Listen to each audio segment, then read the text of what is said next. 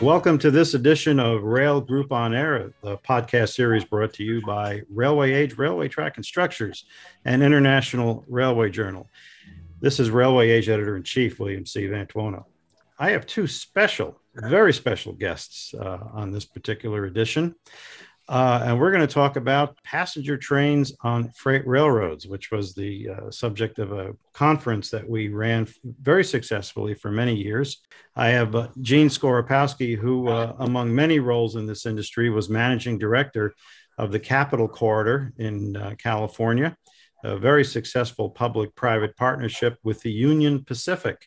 And from the Union Pacific, we have, as we used to say at our conferences, as partner in crime, Tom Mulligan, who retired from the Union Pacific after 40 years, and his most recent assignment there was General Director of Passenger Operations. And the Gene and Tom show is one of the best parts of our of passenger trains on freight railroads. And we have a lot to talk about today because things have come a long way since these guys were active full-time in this area.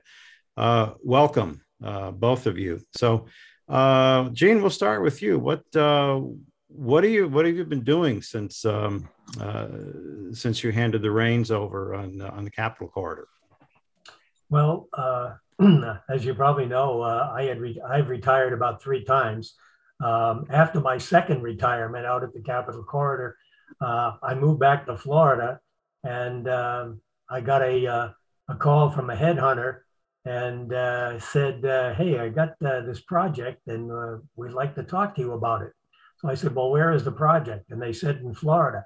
I said, I don't know. I've been there twice now and it wasn't working. Well, he said, this time it's different. It's a private, and it was with the Fortress Investment Group in New York that owned the Florida East Coast Railway.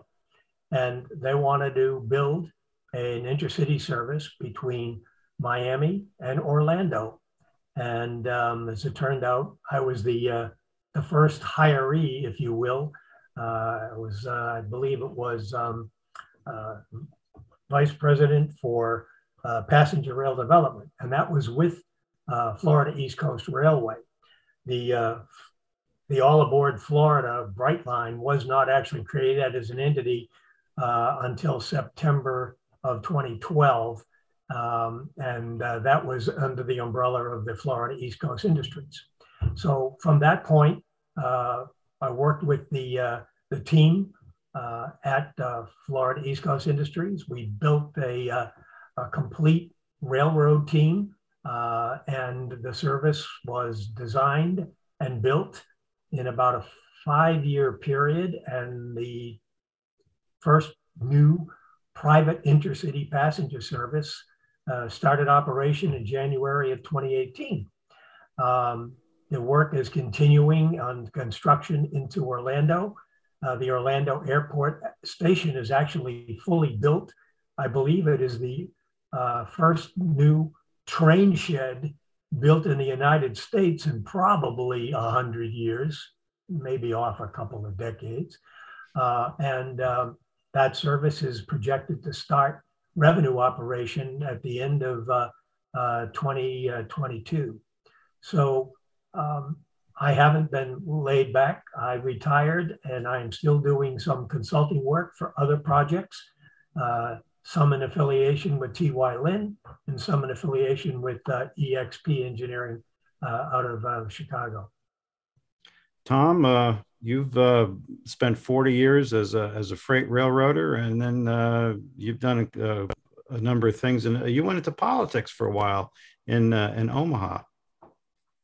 Yes, that was the reason I retired early from the Union Pacific. I got elected to the Omaha City Council, and I served one term there. When I left, I was the president of the council. And after that, I too got contacted by a headhunter, and I ended up being the general manager of the commuter rail operations in Boston for Keolis Commuter Services.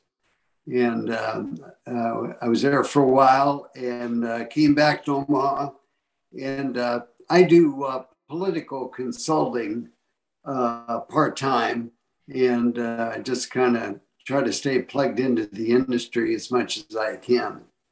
Well, it's kind of interesting that you went to run the passenger service in the very city where Gene is from, and the very types of dealing with the service problems that got Gene involved in the passenger rail industry to begin with, right, Gene? Yeah, I was just a angry, fare-paying commuter. That I'm an architect by background, and the work I had, my office was in downtown, but had nothing to do with transportation. But the train was my mechanism for getting back and forth, and it was a pretty miserable experience and getting worse. So that's how I got involved. At my mother's encouragement. My mother was active in public school affairs to improve conditions in the schools. And so she counseled me and said, a little tired of hearing you complain about your train. If you want to change it, then you got to get involved. And so I became involved as an active citizen, drove the transit authority nuts. And finally, they hired me to thinking they would shut me up, and that didn't work. But they bought the railroad and capital investment. And the head of the rail operation at the time was a guy named David Gunn, who, as it turned out, was my next door neighbor, and ended up saying, okay, Mr. Loudmouth, it's put up or shut up time. We bought your broken down old railroad. We got a capital program, and now I need all the help I can get to rebuild it. So that's how I got into the railroad business.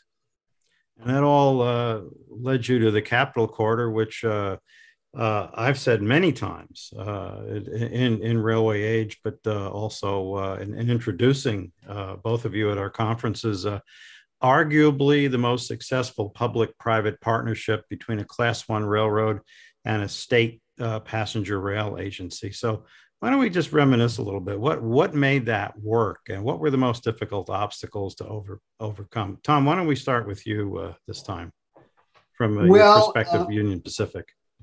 Yeah, the Capital Corridor, of course, came to the Union Pacific through our merger with the Southern Pacific. And I think at the beginning, the Union Pacific really hadn't realized, the magnitude of what was going on in California with passenger rail, and particularly with the Capital Corridor. That was a tri-party agreement. It was between the Southern, at the time it was signed, it was between the Southern Pacific, Amtrak, and the Capital Corridor. And of course, it provided to stair-step the service up to increase the number of trains we were running. And so it was really kind of an educational learning curve that we went through. We really didn't realize, what exactly the Capital Corridor was about, but we found out in a big hurry. We went through a couple of directors from the Capital Corridor's perspective, and finally Gene came on the scene. And at that time, I think the Capital Corridor got turned into more of a partnership instead of a agency who just complained about the service. And with Gene's help, we really got that turned around to a place where it was very successful for the agency, for the state, and for the Union Pacific.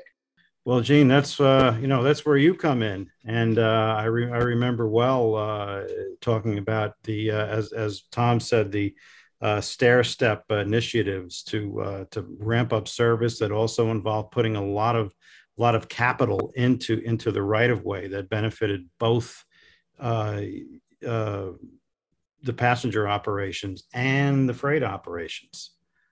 Yeah, in my past experience, I realized that the key to a reliable operation was having the right facilities in place in order to be able to run that service reliably.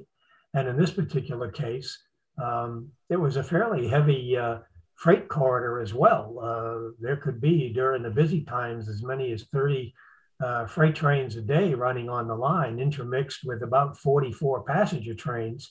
And it took a while for me to first understand what was the most important factor to Union Pacific.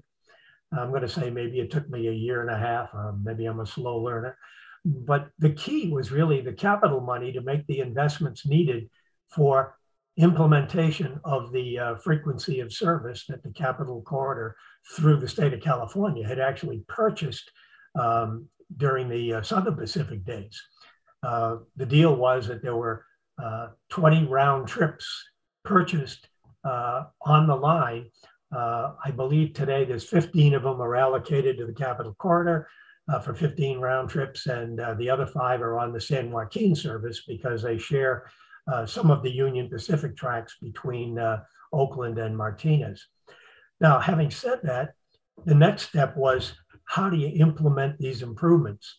The state had a hellacious process of every project had to go through an extended negotiation on the terms, the conditions, et cetera.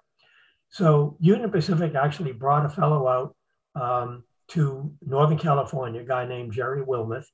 And Jerry was charged with negotiating the agreements with the Capital Corridor. So Jerry and I sat down, and over 18 months, which is what it took us with the attorneys, et cetera, to craft 2 master agreements.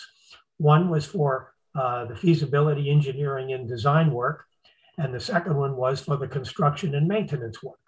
And once these agreements were in place, each time we had a project, we did a one-page amendment, and the one-page amendment specified the scope of the project, the cost of the project, the schedule for the project, what facilities would be built and maintained by Union Pacific, and what the Capital Corridor got out of that service. In many cases, and Tom was a big part of when these improvements were made, taking travel time out of the existing schedules at the time. The travel time between Oakland and Sacramento over that time period was reduced by 20 minutes. It was about a 2-hour and 20-minute run scheduled initially. And when I left, and I believe it's still there, it's about 1 hour and 58 or 59 minutes. That was a significant improvement. And Union Pacific began to realize, with the capital cost and the supplemental agreements that we had for the maintenance away crew, a dedicated maintenance away crew for the Capital Corridor route, and the incentive payments for on-time performance, this was a business deal that worked for the UP and clearly worked for the state. And as the state was taking delivery of additional rolling stock, I was ready. I mean, we were adding trains, round trip trains, like one every 2 months. We went from the 6 round trips were in existence when I got there in 1999. And by 2006, we were up to 12. And then when we finished the capital work, so major capital work, we were able to go to the 16 round trips plus up to 7 round trips down to San Jose. And that was the single largest improvement that we had made. And the Union Pacific itself realized they could run this. A fellow by the name of Tom Jacoby came out, was made I think he was executive, senior vice president for operations for Union Pacific based in Roseville. And he is the one, because of his experience in Chicago with lots of passenger trains on freight railroad stuff, got it to work. And Tom was very instrumental in the dispatch center, setting up the separate dispatch desks. And I'm not sure if he was involved in the putting up of the electronic boards that gave on each of the California corridors their on-time performance to date on the month. And that translated into what the earned incentive was. But the dispatchers actually had these electronic boards right over their desks. So everybody knew exactly how those corridor services were performing. And since 2006, when all this stuff went into place, I believe Union Pacific has earned if not all, but very close to 100% of its potential incentives for running those trains on time. The Union Pacific was taking the incentives that we were earning for on-time performance, and we were putting that into our track maintenance program. So it really helped both the freight trains and the passenger trains to keep that corridor up to, gosh, I don't know, I think it was Class 5 FRA standards. Yeah, Class 5 is right. Yeah, we could have been running the passenger trains like 90 miles an hour. So it was really a win-win, and it was a very unique arrangement that I think could be used in other places, but it's I guess it was just kind of like that the planets aligned, for the UP and the Amtrak and for the Capital Corridor to get the Capital Corridor to what it is today.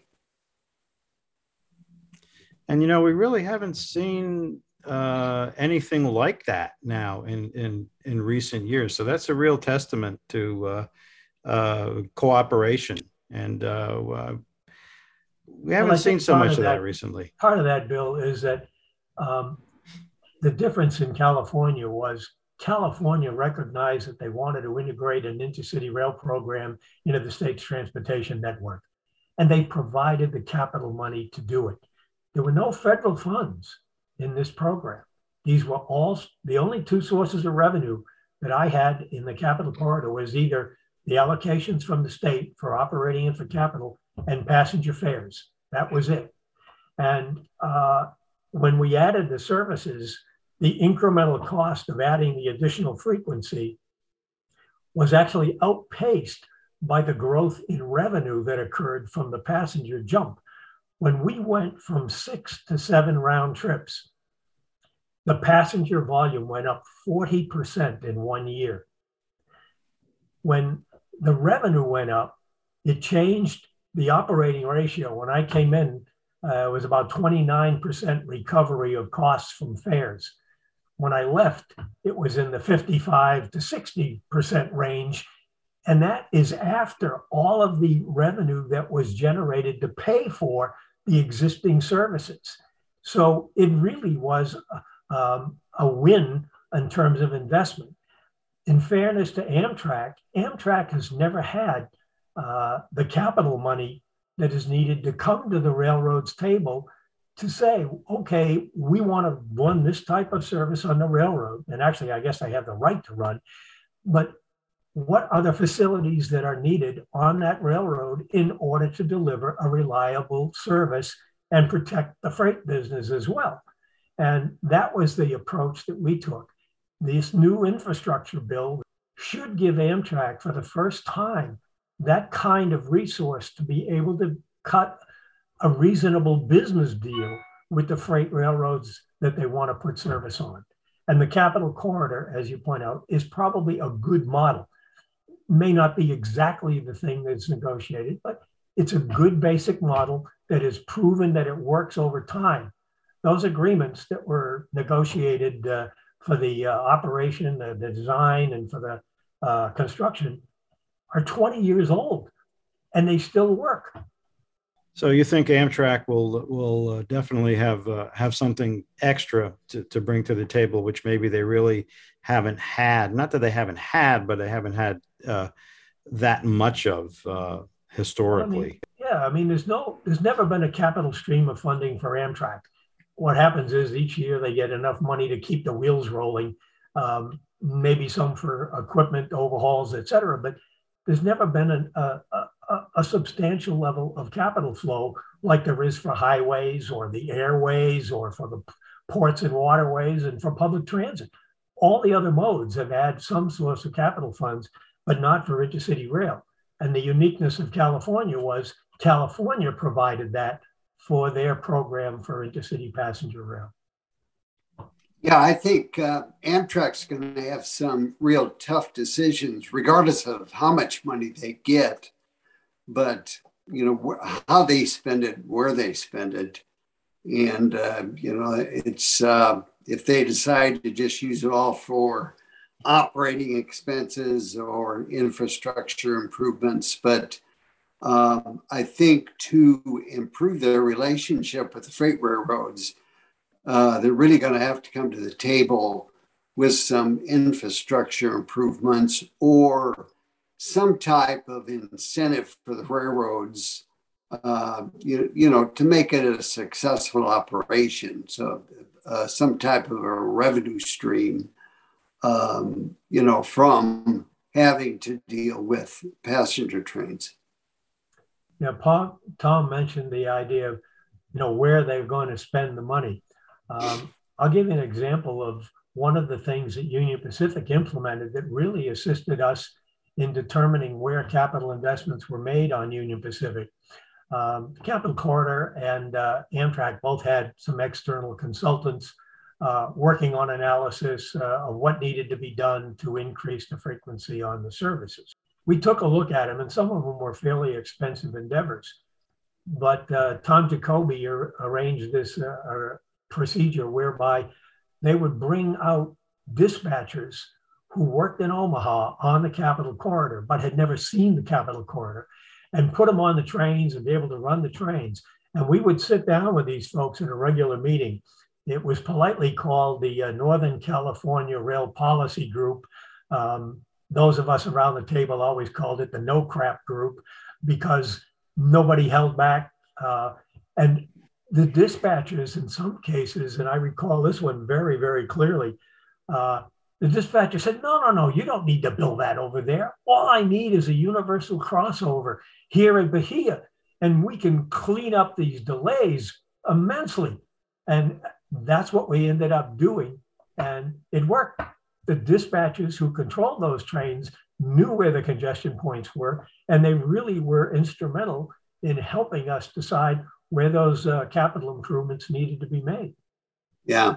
It just, Gene, that program, bringing the dispatchers out to actually ride on the Capital Corridor trains, gave them the opportunity to meet the engineers, meet the conductors. They could see what was going on as far as the magnitude of the passengers that we were, having board and deboard the trains. And I think that alone was a big boost to the on-time performance. The other thing that I'll mention is the head of maintenance on Union Pacific, a guy by the name of Dave Wickersham. He invited me out to do a high rail trip with him shortly after I got there. And the railroad was in class 4 condition, but I'll call it marginal class 4 condition. And we could see that when you approached the road crossings, you were getting the big bump because in doing maintenance, that's the last place you do the maintenance work because you got to rip apart the whole crossing surface, et cetera. So I said to him, well, Dave, what's your recommendation on this? And he said, well, what I'd really like to do is maintain the railroad to class 5 conditions. He said, class 5 will give you a reliable operation on the passenger service. And if there is a slow order, it primarily would slow the freight trains down and not the passenger trains, because class 5 would allow 90-mile-an-hour operation, but our maximum speed on the trains were actually 79. And with class 5, the freight trains can run at 70. So the level of compatibility between the passenger trains and station stops and the freight trains was much better. And he said it would take him about 3 years to ramp up to get it to class 5 condition if he had the money to do it. And it's actually less expensive to maintain in class 5 once it's there. So we went back to the drawing board. We came up with a plan. Dave needed about $600,000 a year for dedicated maintenance away gang that would just do line and surface on the Capital Corridor. And I came up with the money, $50,000 a month. And Dave put on the gang. They worked 5 days a week. When we first started, we were trying to do work during the day, and we were only getting about 2 or 3 hours of productive time. So I said, well, what about working at night? And Dave said, well, the guys don't like to work tonight, but I'll talk to them. He went back and he said, for $1 more an hour, they'll work at night. So that's what they did. So they go out at 6:30 at night and they work till like 3:30 in the morning. And the trains never were delayed because of the work, and the quality of the ride, the condition of the railroad was maintained. So there are ways to make it all work. And Union Pacific on an annual basis did a series of tie and rail renewal programs, generally 6 to 10 mile segments on the railroad to rebuild it. And we told the railroad, we will work with you. We'll do special schedules, put out notice to the passengers, do bus bridges where needed, because we conveyed that message of how important maintenance on the railroad was to the reliability of the services. And we never got a complaint from passengers during any of those construction projects. Gene, if I remember correctly, we replaced all those frogs on the entire route, which was a big cause of the slow orders, because we were out there welding on those frogs all the time. And after having those all replaced, I mean, that was a major cause of delay that disappeared. That is totally accurate. And there's a funny story behind it. Dave Wickersham was a big fan of these frogs, these, what do we call them? Movable point frog? Yes, movable point frog. Mm-hmm. Yeah, movable point frogs.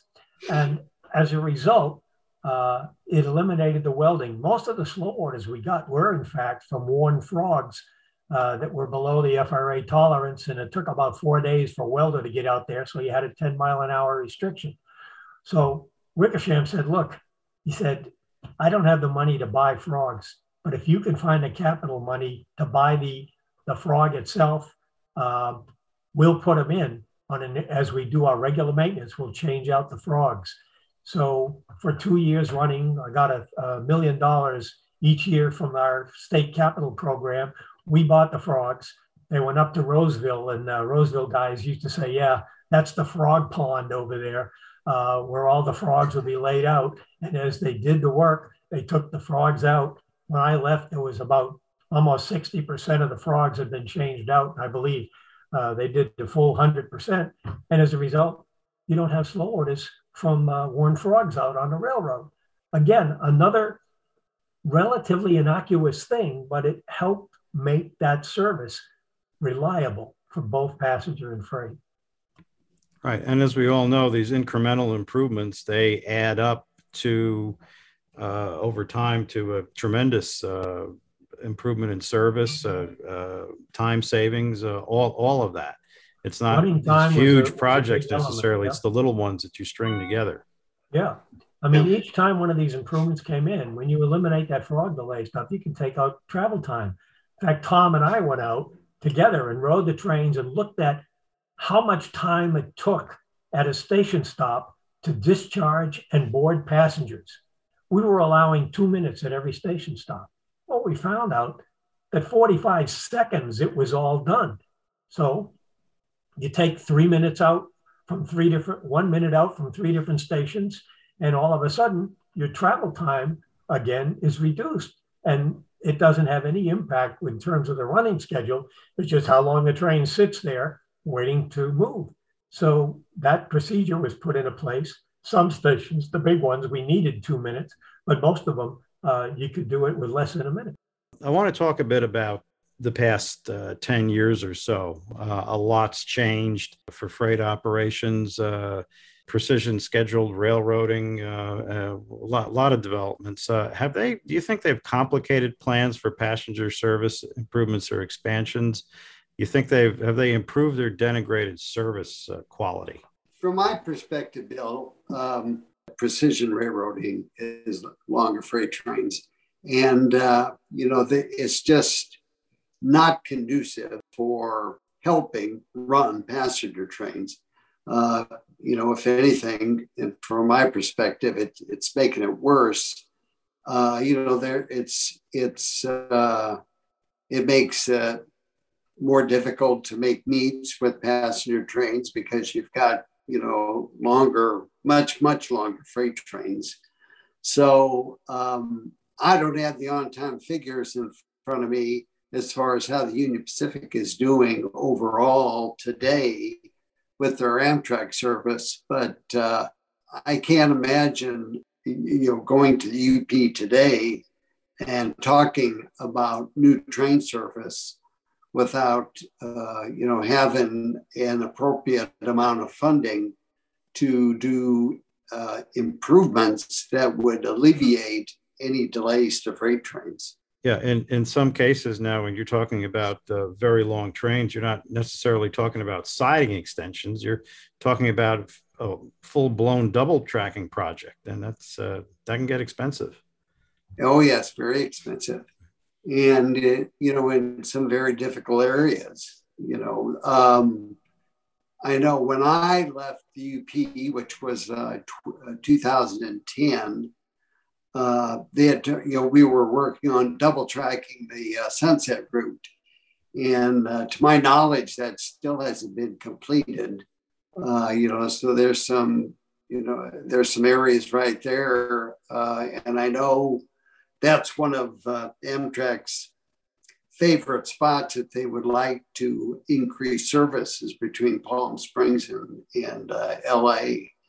So it's, I just can't imagine that it's going to be any easier, and it would really take some improvements in the relationship just with the freight railroads, with communications, and just dealing head on with some really difficult capacity situations. Gene, what are you seeing? Well, I share Tom's view on that. I also like to maybe mention some things about hedge fund controls. Hedge funds are primarily designed to make money. Nothing wrong with that. But the approach that some of them take are very different.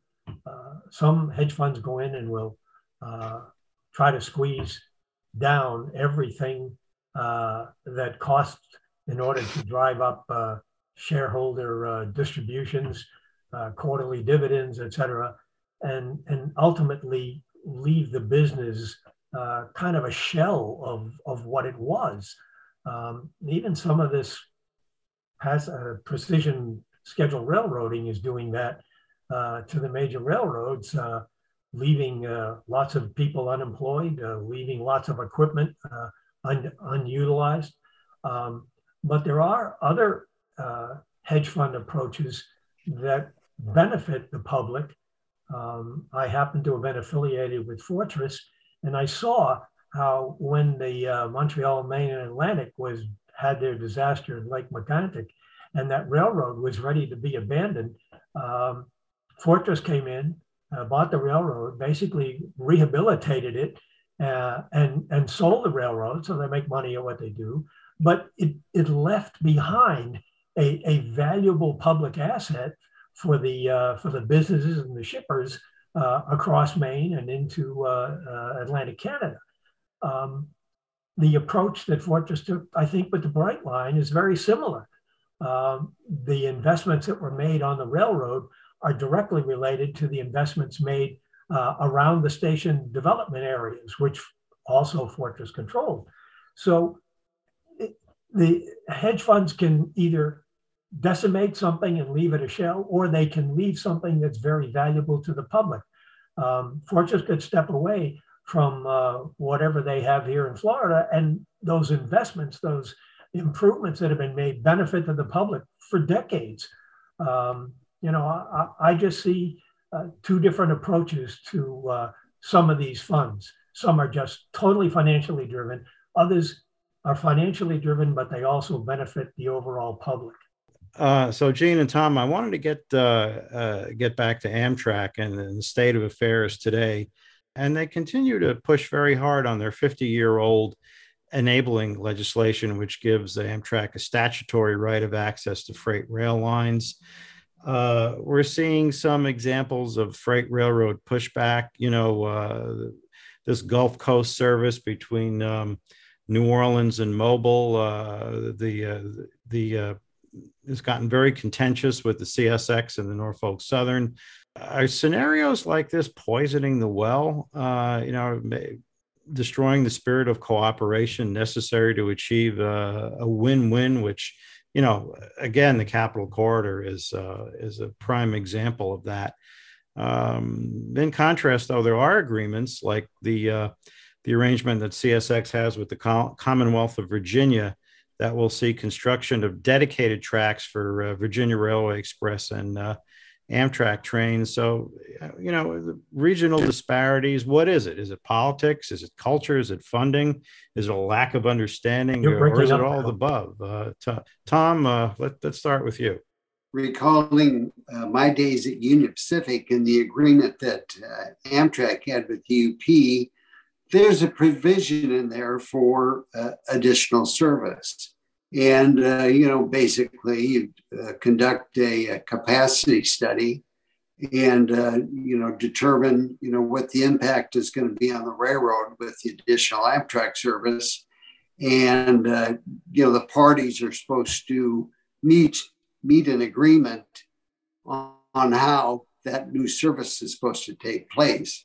Unfortunately, there wasn't a really good arbitrary process, when the parties couldn't reach an agreement. And that was kind of always a difficult position for Amtrak to be in. Number one, because they didn't have any money to bring to the table to alleviate any of the improvements that the Union Pacific stated that they had to have to add the additional service. So I think maybe that's what the situation is down there on the Gulf Coast with the Sunset service is, I'm sure that the freight railroads are asking for improvements to alleviate any delays that would occur to freight trains. And, you kind of reach a stalemate. And I think they're going forward, there's going to need to be an arbitrary process, who really decides whether the improvements that the freight trains are asking for are necessary to allow additional Amtrak service. There's a lot of contention there politically. You have some legislators, whether they're mayors or governors, and they're against the service, particularly in Mobile. You have the opposite. Of course, you're dealing with two states here. You're dealing with Louisiana and Alabama. You're not dealing with one state like California. But Gene, how do you get around stuff like that? How do you bring these parties together with such disparate opinions and one way to priorities? stop a project is for both parties to have a position that is so far apart that it can't be resolved. In this particular case, that disparity is so large. I'm not sure that the parties amongst themselves can do it. But it might be the time where you bring in a third party arbiter, if you will, to really do an evaluation on it. The relationship, when you end up going to the STB, you're going to end up with a contentious relationship regardless of how the outcome works. I mean, it's human nature. In my dealings with the Union Pacific, I did make the commitment to the Union Pacific that I would not air our differences out in the public. I would not go to the media. The state had in the past done that with both SP and UP, and the railroads despised that. So that if you ended up coming to an agreement finally, there was still a bad taste. I would hope that with the capital funds that Amtrak would get out of the infrastructure bill, that they would be able to come and sit down with CSX and come to an accommodation on the level of investment and the frequency of services. I think that Amtrak is in an incredibly good position to be a good negotiator for the expansion of its network, more frequency on existing routes and selected additional corridor routes would make sense, and they would be in a position to do that. But you want to do it constructively, because when you run your trains on a freight railroad, the freight railroad dispatchers control those trains, and you want it to be a business deal that says that if those trains run on time, everybody's happy and there's money to be had. This has been like I say, an issue. Amtrak, for whatever warts people throw at it, if you will, it has never had the resources to be able to cut those kinds of business deals. And there's a lot of bad feelings out there, and that doesn't help anybody, really. Yeah, these guys need to listen to you two.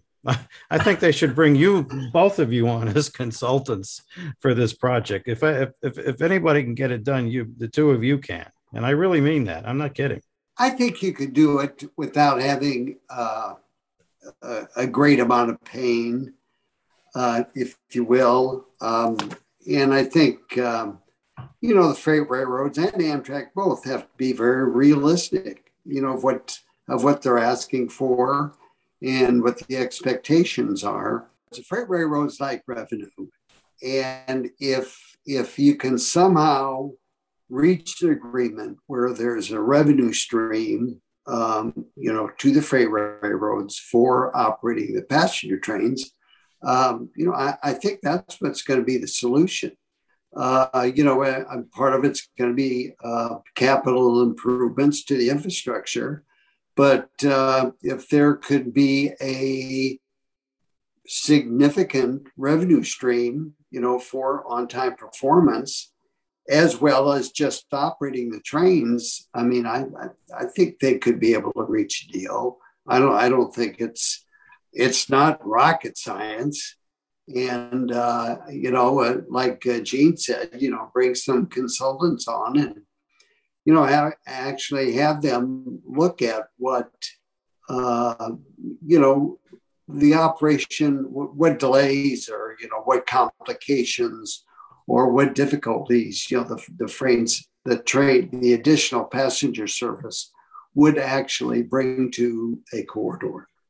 Gene, I seem to remember you using that phrase frequently speaking at our conferences. It's not rocket science. And you're right. Yeah, it's about cutting the right business deal.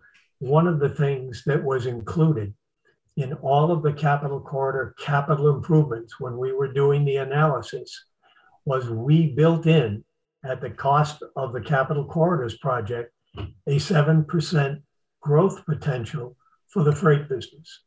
And this was a benefit, a sweetener, if you will, that gave the railroad something that just wasn't taking their existing operation and incrementally forcing the passenger piece on it. It was building what's needed for the passenger service to run reliably, plus adding a 7% growth potential for the freight business. And that was enough for the Union Pacific to say, this is a reasonable deal for us, and we will go ahead with the project and the additional passenger services that we were proposing.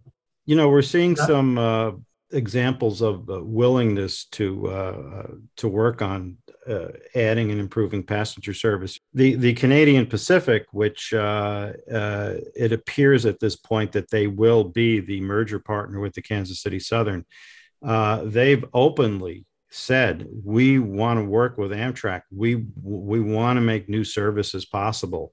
We have the best on-time performance for Amtrak trains. Yeah, Canadian Pacific has an excellent track record with performance of the Amtrak trains on their route. And that has a lot to do with the railroad's viewpoint on whether or not additional services can be accommodated and what those facility needs are to accommodate the services. The whole issue of the Capital Corridor on Union Pacific, it's because there was a right business deal, and this is what has to happen on any passenger services that are being proposed out there. It also opens the door potentially for Amtrak to even partner with private sector companies. Let's say like Brightline would be in Florida, which is isolated right now, but to integrate it with the overall passenger network, not necessarily Amtrak operated, but the idea is that it's integrated with a national system for passengers to be able to make reservations and buy tickets to whatever points are served by passenger trains. It's rhetoric, just like you described there with the Canadian Pacific. I mean, that's what needs to happen, with these other companies. And, I'd give the BNSF credit, with TJ Mitchell and Rich Wessler, what they've done over the past 10, 15 years. And, they've had a very, very positive relationship with Amtrak. And, that's really what it's about is, you've got to have two willing partners who can accept, each other's position on what it's going to take to add additional service and or just improve the service that they've got. The idea that it is between people that Tom has mentioned is really important. I will tell you that in my first meeting in Omaha with the chairman of the Capital Corridor Board, we went to meet with Dennis Duffy, who is executive vice president of UP. And at that time, this was very early, maybe around 2001, Dennis made it very clear that Union Pacific saw no benefit to having passenger trains on its railroad. The only reason they were doing this is because it was a legal obligation. Fast forward after the 10 years of the relationship between the two, Dennis Duffy at the last ARIMA conference that was held here in Orlando, just before he retired, I believe it was in 2009, he publicly said that the best operating agreement that Union Pacific has with a passenger service is with the Capital Corridor. And it was that time period that he actually saw the transformation, or he went through a transformation of seeing how the business deal that was crafted was working to the railroad's benefit. And I think that that's possible in every railroad, but it does take a willingness of the people in charge to be able to take a close look at what are the components that will make it work for their business. I think it was about 5 degrees below zero when Gene came to Omaha for that first meeting. So that was in the room, Tom.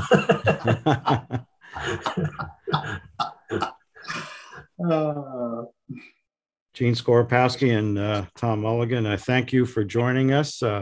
It's been wonderful speaking with you both and sort of reviving our, in some way, our Passenger Trains on Freight Railroads conference. Maybe we ought to bring it back. Maybe the time is ripe to bring it back because there are a lot of opportunities now.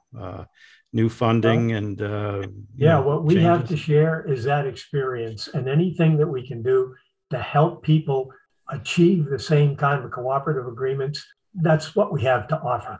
Well, it's certainly valuable to have you both still involved in the rail industry. As they say, the railroading gets into your blood. You never really leave it, and there's no substitute for experience. So thank you both, and have a safe day.